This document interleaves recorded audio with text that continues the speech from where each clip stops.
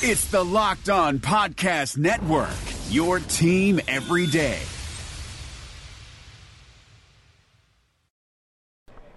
Welcome to POSTCAST. The Utah Jazz fall for their third straight at home, a stunner. For the third straight night, the Utah Jazz down 20 at home against an opponent tonight. It's the very average Phoenix Suns that run the Jazz out of the building. It's all coming up on POSTCAST. POSTCAST is brought to you by The Store at 1600 South and 20th East, also located here at the Gateway, as the Jazz lose their third straight at home out of the break. And Ron, how stunned are you? I am so stunned, and I think I'm a little embarrassed. I think the Jazz right now, as you mentioned a little earlier, are broken. They got to fix some things. They have to get back to doing things that will keep them in basketball games, because all of a sudden here, second half of play has been something that the Jazz have struggled with, from during this three-game losing streak. So the Jazz fall tonight to the Suns, and the defense was I'm actually not even entirely sure where to go here, as the defense was broken in the sense of all night they weren't having a very good defensive night, and then it was even more broken when the Suns went small or when they stretched it out.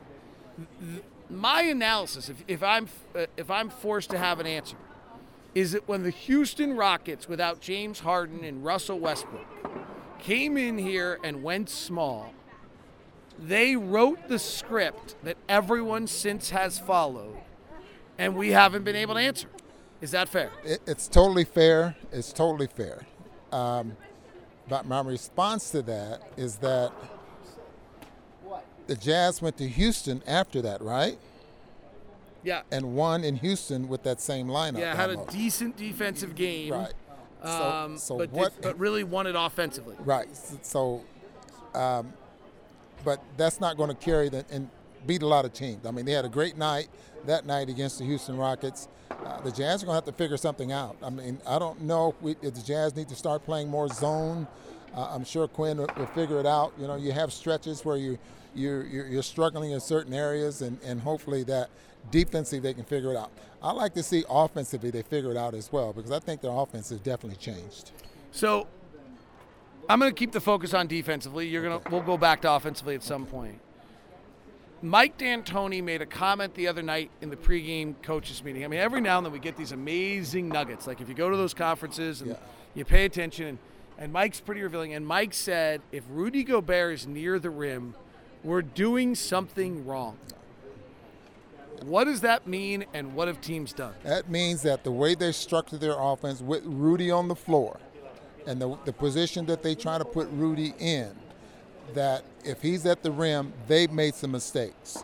They've made some mistakes that will keep Rudy at the rim. So their theory and what they would want to do is to put Rudy in pick and rolls to the point where sometimes he has to switch, and then you let your athletes do the rest of the work. So that's exactly what we're seeing. And then when you have a team like the Houston Rockets, where you have 5 athletic guys out there on the floor that can beat you off the dribble, that can do a lot of wonderful things, that makes it awfully difficult to win. The team has lacked a bounce. Is that as simple as, well, they're not playing well and so they don't look like they have a bounce? Or do you think they've actually lost a bounce and that's why they're not playing well? Yeah, I think, man, for some reason, David, it just collectively, there's too much conversation going on out there on the floor. They're making mistakes defensively. You notice how often these guys are talking to each other. Well, you're supposed to do this, or I'm supposed to be there, or, that type of thing. And offensively, there's some reads that probably wasn't made, but defensively, David, there's reads as well. And when you're not making those reads and you have playing against athletic players, you're going to get beat. I mean, we're seeing something now that we haven't seen all season long, and how to correct something like this, that's going to be a tough job here for Quinn. You just hate to be losing these games at home. So the offense by the end of the night was pretty distinctly average.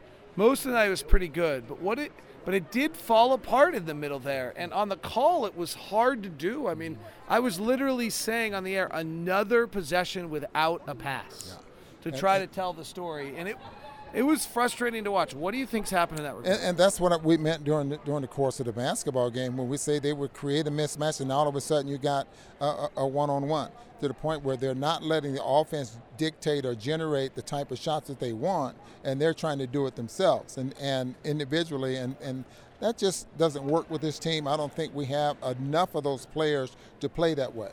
And when I say enough, I mean we don't have enough of those players to play that way. How vital is Joe Ingles? Terry Stotts always says that Joe Ingles is the key cog to this team. Another coach kind of making an interesting comment. You kind of listen to it. So in the last 10 games, Joe is averaging 6 points. He's shooting 32% and 28% from three. Mm-hmm. Last 5 games, Joe's scoring 6 points. Came from Italy. Scoring 29 points, or shooting 29 and 19%. Tonight, 2 of 7. How important is getting Joe Ingles going for this team? Well, so getting Joe to the point where he's making different types of plays or getting the Jazz into doing certain things out there on the floor, making key passes, the pick and roll with Rudy, getting the ball at the rim. Joe averages 8 shots a game. He got 7 tonight. So he's not straying away from how many shots a game he's getting, but when he gets those open looks, he got to make them. But it's the other part of the ball game that I think that Terry Stotts is talking about, because Joe does offensively, I'm talking about some of the things that other players don't do. Get Rudy the basketball around the rim, and he just that guy out there on the floor that makes an impact even though he's not scoring. The thing I've noticed offensively, Ron, is teams know our guys aren't passing. And that's the key. Yeah, that really would make a big difference on how you defense guys, and especially when you get into a short clock. And now your defense change, or it should change, when you get an offensive player in a short clock, he doesn't have time to make that extra pass. So the defense gears up and you tighten up a little bit. Bringing guys in from the wings, swiping at everything. Donovan's got to bring the ball in before he gets to the rim because there's too much traffic. Boyan's turning it over. That wing swipe, I mean, Rubio knew it today. He had 7 steals. Yeah, Rubio's. I think he's a really smart player, and maybe he doesn't give it to you every night, but he was ready tonight. He was totally ready. He played probably one of their better basketball games, from what I understand. That he's really been struggling in the last few months. Anyway, haven't been consistent. I put it that way in the last few months. Not the way he started the season off with the Phoenix Suns this year. Rubio was terrific. He had 22 points. He had 6 rebounds. He had 11 assists. He had 7 steals. He was plus 31 in 32 minutes. Think about this real fast. So those 11 rebounds that he was able to get. 11 assists. 11 assists, rather. And then those 6 rebounds. And I was trying to watch where he gets them at, because he's the one that gets back in between the free throw line and the basket and tries to come up with those long rebounds that you can turn into fast breaks. Joshua McGrath says, if my mother told me I have anything nice to say, to not say anything at all. He then left like 4 other messages. Joshua says it's hard to get excited about this team right now. It's actually worse than going to the dentist. Ooh. Robert says hard to see them struggle. Can't win them all, though. Hope we turn it around. It's kind of the same thing. There aren't a lot of questions. There's just a lot of, we need Mike to be Mike, Don to be Dom, Bogey to be Bogey, Joe to be Joe, and Rudy to be Rudy. And I would disagree. And I will end on this. That's what happened tonight. Things went wrong, and Mike decided to be Mike and try to solve it. And Don decided to be Don and try to solve it. And Bogey tried to be Bogey and try to solve it. They actually need to be Utah Jazz team members to try to solve it. I see one on here that says it's a little too late of the season to be figuring it out. That is totally not true. I mean, every ball game, you're trying to figure something out. And because everything changes, I mean, there's so much film watch now that for the most part, you're just trying to figure it out all the time. Always making adjustments. So that's not a true statement there. All right. On that note, we'll see you guys later. Thanks very much for tuning in to POSTCAST. Rejecting the Screen has been retweeted by Kobe, Dame Lillard, and Vince Carter. So it's fair to say you should give it a shot. I'm Noah Kozlov. And I'm Adam Stanko.